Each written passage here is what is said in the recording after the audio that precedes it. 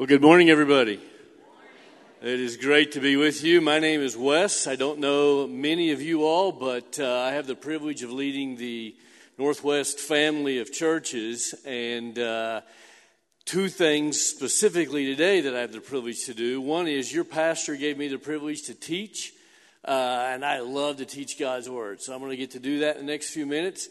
But the reason I'm a little dressed up more than normal is because we have the chance today to commission this great church and celebrate you all and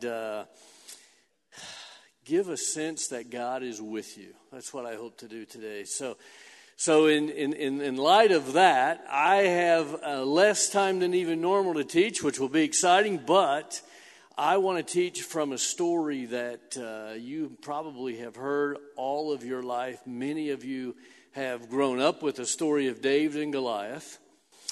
But don't give up on the teaching just yet because you've heard that story a few billion times. In case you haven't heard the story, though, it's a great story. It's one I've loved since I could listen to stories. It's the story of an underdog. It's the story of a kid, a teenage kid who, because he was the youngest in his family, when back in those days when you were the youngest of your family, that meant you weren't thought of very highly.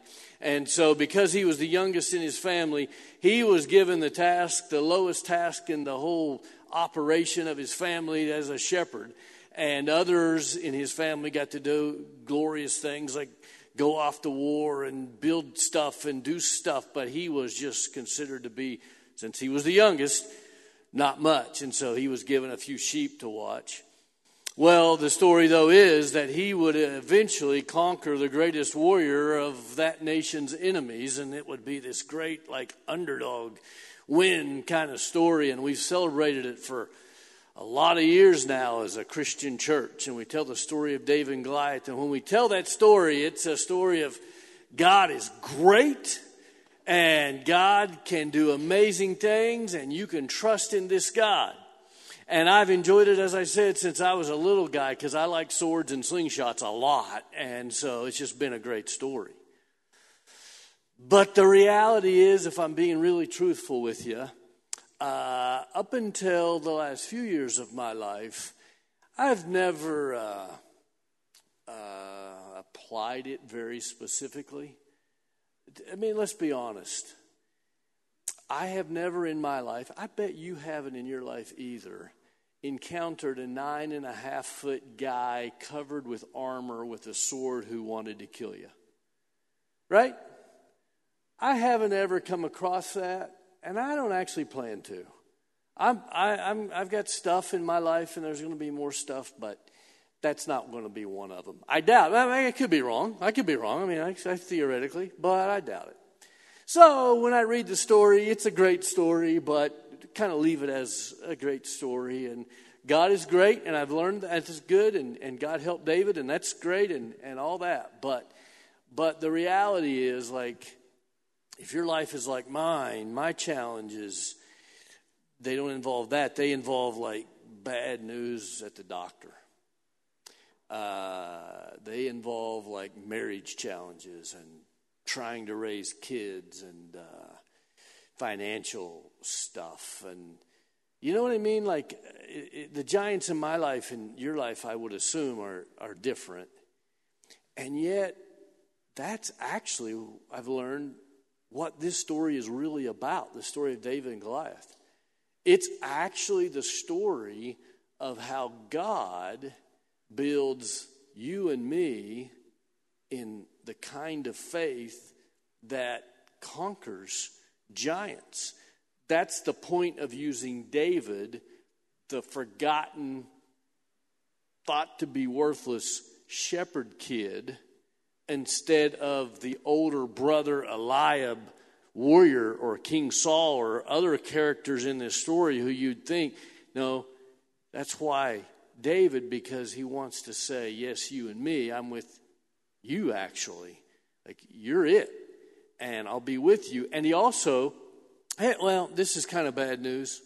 The reality of following Jesus Christ is that when you encounter the Goliaths, the giants of life, God does something I don't like. And that is, he does not remove the giant. Sometimes he does. Sometimes he just miraculously, boom, and that problem went away. There's a miracle. And he has the power to do that, and he can do that, and he sometimes does. But what I have found is that he rarely ever does that. Instead, what he does is if I'll allow it, if I'll open myself to him, he walks with me, and together we face Goliath, the giant. That's more typical. And that's what I want to talk about today, because in my life, he's doing in me what he did in David, and I hope you'll give him permission to do that in you. Because he does, as I read this story now afresh, and I hope you do today, he did a few things in David's life that I think he really wants to do in your life. The first thing he wants to do is build your heart of faith personally in him by facing your everyday Monday morning challenge. And so I'd like you just to think about what it is you're facing this week, and know that God's looking at whatever that is differently than you might be. You're looking at it as something maybe to avoid, something to procrastinate, a hard thing to walk through, and God's looking at it as an opportunity for you to come face to face with a clear understanding that God is actually with you. Not just with some faraway time and place guy named David, but he's actually with you. Your Tuesday morning appointment, your Wednesday phone call that's going to have a lot of conflict, your counseling session Thursday, whatever that is, like God's looking at that as an opportunity. Well, let me back up and read from 1 Samuel 17, because David explains how this happened in his life. I just want you to read it with me and then think about your own life, because everyday challenges, they're what really matter. Saul, the king of Israel, David's country that he's part of, is trying to say to David, you're a kid. You cannot take on this warrior. And David replies in this. Listen to his response. So Saul says, you're not able to go out against this Philistine, this giant. You can't fight him. You're only a boy, and he's been fighting man from his youth. But David said to Saul, your servant, he's talking about himself, he says, I've been keeping my father's sheep. Your servant's been keeping his father's sheep. When a lion or a bear came and carried off a sheep from the flock, I went after it, struck it, and killed it. Your servant, he's talking about himself again, has killed both the lion and the bear. This uncircumcised Philistine, this Goliath, this giant, he'll be like one of them, because he's defied the armies of the living God. The Lord who delivered me from the paw of the bear will deliver me from the hand of this Philistine. So see the setting.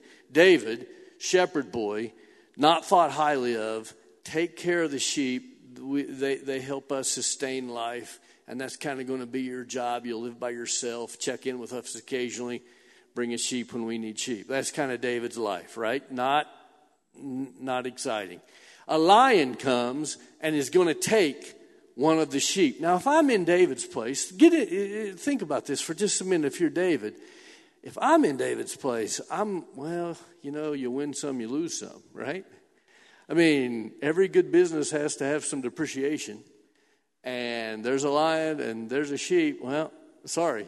Nothing I can really do.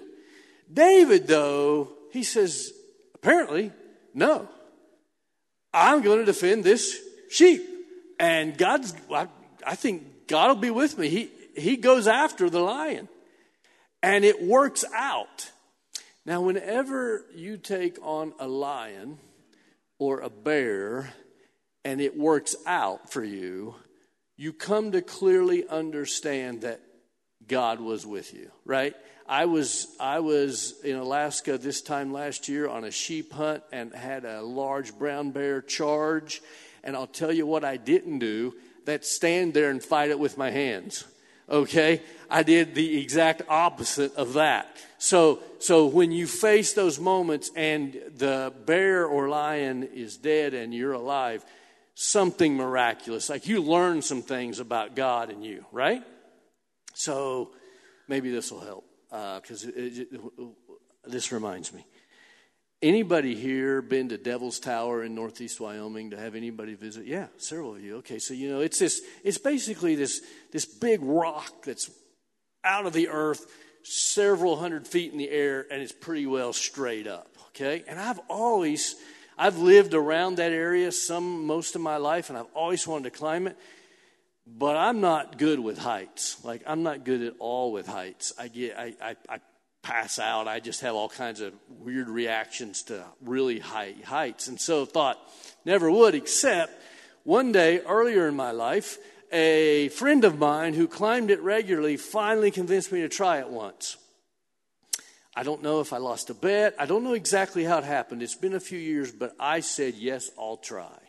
So when you climb Devil's Tower, you show up at the base of it, and you take a little orientation class, and they talk to you about ropes and carabiners and all kinds of equipment and this, and they explain very, very thoroughly. This young lady was very persuasive about how strong the ropes are, the carabiners, how much weight they can handle, many hundreds of pounds at a lot of velocity, and they'll still hold, she said. And I believe her. Like, intellectually, I got it. Like, yeah, this is good. And then you start to climb. And the first part of the climb, if you've been there, there's some jumbled rock, and it's not sheer straight up. And it was kind of fun. I enjoyed that part. But then you get to the higher up part, and that's not fun at all. If you've done that, it's not like this. It's more like this. And the guy I was with was a typical rock climber. He was like 135 pounds, and it was all like one big muscle, basically, right? And I'm 200 and none of your business, and I ain't all one big muscle, okay? I'm not one big muscle at all. And so we'd get to these sheer sections, and he just shinny up them like nobody's business. And we got to one especially difficult one, and he just, and I'm there hanging with my harness, just hanging on the rope, and he's belay up, which I learned to hate that term, by the way. If you know climbing, that means it's my turn to go. And so, but I'm belay, whatever. And so I started to climb, and about halfway through that section, I still remember this, I completely lost all handholds, and I fell. And I not only fell back to where I was, but I fell a little further. I think he let me fall farther than I should have, but I fell quite a little ways. And I screamed like a third grader. I'm sorry if you're a third grader here, but I screamed. I was absolutely, he says I asked for my mother. Not sure about that, but I don't actually remember what I said exactly, so it's possible. I mean, I was literally terrified. A bad deal. Could not have been more scared. So the rope caught, and so all you can do in that moment is get back on the rock face and start climbing again. I got to the same spot, and I fell again. Again, incredible terror, screamed, the whole 9 yards, bad deal. Get back on the rock face. I fell, my memory is 4 times on that one spot. But the reason I tell this story is because of what happened on the 4th time. I enjoyed it. It was okay. It turns out being airborne on the face of Devil's Tower can actually be kind of fun. And I kind of noticed looking around, kind of smiled and chuckled. He was laughing at me, of course, and I kind of joined in on the 4th fall. Yeah, here we go again. It was fun. What had changed between the 1st and the 4th? I had learned at a real gut level that the rope and the carabiner and the harness and all the rest were going to hold me. I was safe, actually. Until you decide to partner with God and face Tuesday's challenge and discover for yourself that God will actually be with you, you won't be able to face Goliath and know that he'll be with you there. So again, God's looking at your week this week as a chance to build your personal faith in him if you'll let him. The second thing he does is when we walk through conflict, there's this frustrating part of faith building that almost always involves conflict, usually from people close to us, usually somebody who actually maybe means something to us. Like it's tough, but moving through that builds our faith. Watch David. We're going to back up to verse 28 in that chapter, and you're going to see Eliab, his oldest brother, who would have been his hero. Like, this is the captain of the football team kind of hero for David. Eliab criticizes him. Watch this. It says, when Eliab, David's oldest brother, heard him speaking with the men, he burned with anger at him and asked, why have you come down here? With whom did you leave those few sheep in the desert? Shepherd boy, right? I know how conceited you are, how wicked your heart is. You just came down to watch the battle. What have I done, said David. Can I even speak? He then turned away to someone else. You think of David hearing this from his older brother and how hard that would have been. You're going to discover that when you try to take on the challenges of your life, there's going to be people around you who criticize you. You're not up to it. You're not equipped for it, whatever. And you see, for them, they've maybe been shrinking back from their challenges for a long time. And it feels okay because everybody around them has been shrinking back too, so they feel okay with that. But when somebody steps out to face it, it hurts everybody who's been stepping back. It makes them, there's a sense of guilt about that, right? So Eliab, for 40 days, he and his buddies, they wake up, they get pumped up. This is the day we're going to take on Goliath. They sing Kumbaya. They have a great breakfast. They got ham. They got eggs. They're already, actually don't have ham now that I think about it.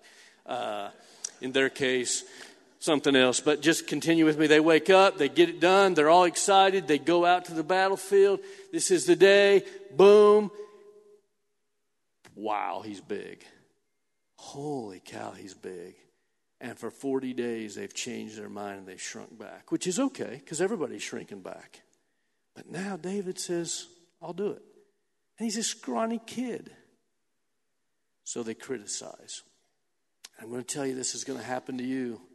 As you step out in faith, it's not going to be the norm with the people around you.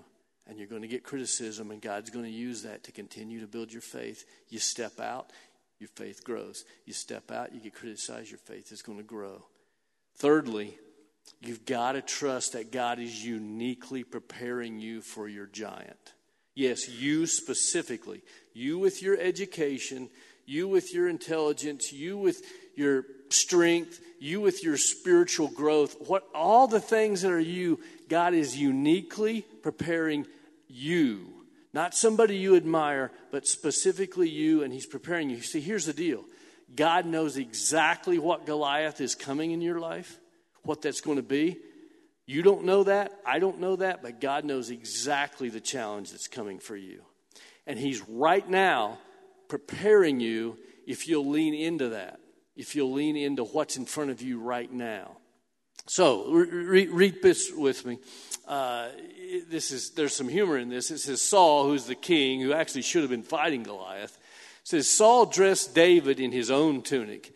He put a coat of armor on him, a bronze helmet on his head. David fastened on his sword over the tunic and tried walking around because he wasn't used to them. I can't go in these, he said to Saul. I'm not used to these. So he took them off. And watch what he does. It says he took his staff in his hand and chose five smooth stones from the stream, put them in the pouch of his shepherd's bag, and with his sling in his hand, approached the Philistines. So he goes into the king. The king says, well, the only way you try to fight a Goliath, we know this, is you put the armor on and you carry all this gear, right? You got to use the right gear. And David tries, but David's just not even strong enough to walk with all the gear on. He takes it off, and he says, all I know is a slingshot. So he picks up his slingshot, and he gets some rocks, and he heads to Goliath, which to the people in the Israelite army was comical. This would have been funny. This would have been, this is what we thought would have happened. Interesting point of history. Not long after this event, they discovered that actually the best way to take on completely protected warriors like Goliath who were trained in hand-to-hand sword stuff and were covered in armor, the way to take those warriors on was with a slingshot. It turns out in David's day that someone really skilled with a slingshot could hurl a rock very accurately at about the same speed as we shoot a bullet from a .45 auto pistol in our day. They would come to be known, this group of slingshot artists, they'd come to be known as slingers. And after David's day, there'd be a whole division in the army known as slingers. And they'd sling rocks. They were famous because they could hit birds as they flew by with their rocks. It was a different slingshot than we had today. It wasn't the pullback type. It was the spin type. And they were amazing with them. But when David is walking to Goliath, this isn't known. They laugh. All he knows how to do is hurl a rock at 2,700 feet per second. What's that? What good's that? Well, it turns out it's pretty spectacular. Turns out it did some damage. And if you know the story, Goliath goes down. David kills him. I mean, it's a pretty gory scene. I won't trouble you with it at the moment, but it's amazing. Here's the deal. The people around you may not think you can take on some challenge that you feel God is really calling you to take on. But they're wrong. But they're wrong. God's preparing you. And as you walk with him, he wants you to be an example. He wants you, Dad. He wants you, Mom. He wants you, cancer survivor. He wants you, previously addicted. He wants you to be a model to the people around you that, yes, God can help you face Goliath. He can do this. He can do this. And David walks out with some rocks and a sling, and everybody said, wow, God is great. And that leads me to the final thing God does when he builds our faith. He uses the crisis moments of the people around us as we watch each other face our challenges. God uses us to build each other's faith. Watch this in verse 52, right at the end of chapter 17. Watch what happens after Goliath goes down. It says, the men of Israel and Judah surged forward with a shout and pursued the Philistine to the entrance of Gath and to the gates of Ekron. Even Eliab, the whole group, when they saw Goliath go down, they surged forward. This reminds me of a time when I was in fourth grade. I, in fourth grade, was attending a school that was really troubled, really tough. A public school system that had just gone awry. And I mean, there were fights and there were bad stuff every day. And I'd come home and I would report this bad stuff to my dad. And he was kind of a unique parent. His response to those moments was not to call my teacher, to call a principal or anything like that. His response was, I didn't actually like this, but it's just what it was. His response was to look back at me and say, what'd you do about that? And thinking back on it, I wish I would have said, Dad, I'm a fourth grader. But anyway, what I said at the moment was, I didn't do anything. I ran with everybody else. That was kind of my typical response. He said, well, I don't think that's the right way. He said, actually, those of us following Christ, we should care for the least of these. And it doesn't sound like you cared for the least of these. And he had this whole thing. My dad's a pastor, and he had this whole thing. And he could really lay it on. I'm telling you, you went away like crap. It was a bad deal. But I didn't really change my behavior. I just kept living, whatever. I kept running. Until one day in fourth grade, I remember we're driving along. It was a paved country road, and the things I remember about this will seem maybe odd to you, but we're driving a green van. I just remember that. And Dad slams on the brakes, backs up a little bit, and rolls his window down and starts yelling across the street. And so we look across the street, and there's a guy who has a woman by the neck and is shaking her, has her bent over his car, which is I remember to this day, a blue Nova. And he's just shaking her, and Dad yells, "Stop," and "Let her go." And he starts to yell. And finally, the guy acknowledges that somebody's yelling at him from the road and lets her go. And she stands up straight and starts to kind of stagger away a little bit. And Dad's continuing to, let her go. You got to let her go. And so the guy, and I remember the guy so vividly to this day, large man, long beard, long hair, just a tough-looking dude, okay? And so he goes around to the back, and this is many, many years ago. I'm an old man, so this has been a while. But he goes around back to his car, opens his trunk up, and pulls out. We used to have these big 4-prong tire irons, and he pulls one of those out of the trunk and starts to communicate to my dad what he's going to do to my dad with this piece of equipment. And he uses words I've never heard before as a fourth grader. Colorful, interesting words that I didn't really understand, but I could tell it wasn't going to be pretty. That's what I got from that. And he was a creative young man, apparently, because he had lots of good ideas about what you could do with a tire iron. And he was telling my dad this, right? My dad's communicating to the young lady to make sure she can get to safety. So he's saying, "Can you get somewhere? Is there someplace you can get safe? Do you need help? Do you need us to give you a ride?" And she says no, and she starts taking off in another direction. Meanwhile, the guy starts walking in our direction.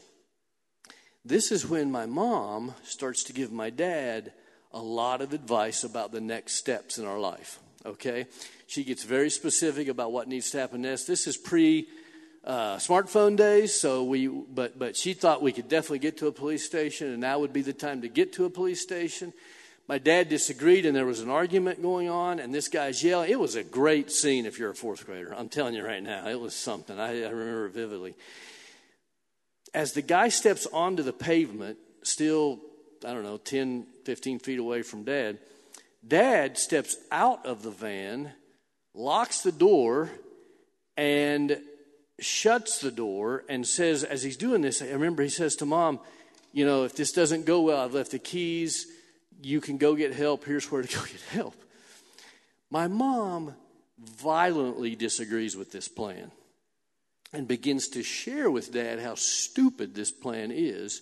And they have quite a discussion as parents, probably more intense than I ever saw as a kid. Boom, right there. So this is going on. The guy's getting closer. Dad steps out, shuts and locks the doors he said he would, and just stands there. And the guy comes closer, yelling louder, swinging his tire iron. And then he gets about 3 feet from Dad, and he just stops.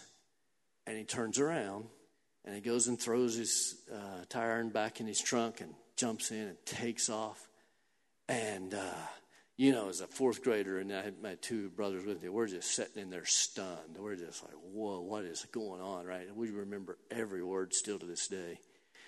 And then Dad asks to be let back in the van, but Mom says no.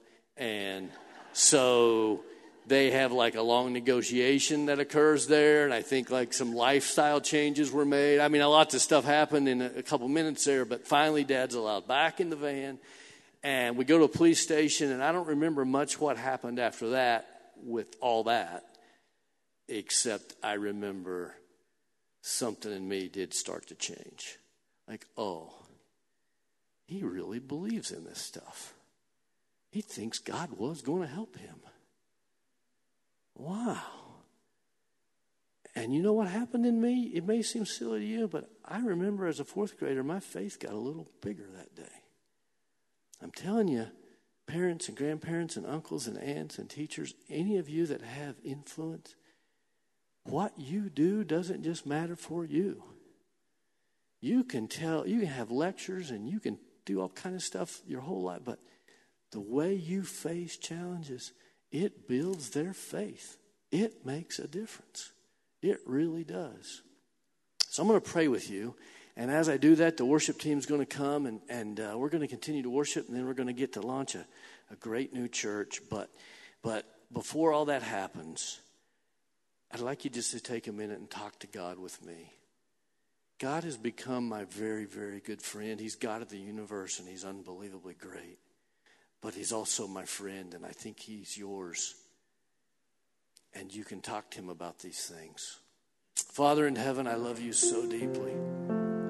Sometimes I get frustrated because the Goliaths of my life, they don't get removed, like they don't just get taken away. Instead, you say, let's do this. Let's face this together. And on the other side of that, sometimes there is pain. And there's all kinds of hardship. But on the other side of that, you've built a stronger heart of faith. Keep doing your work in us.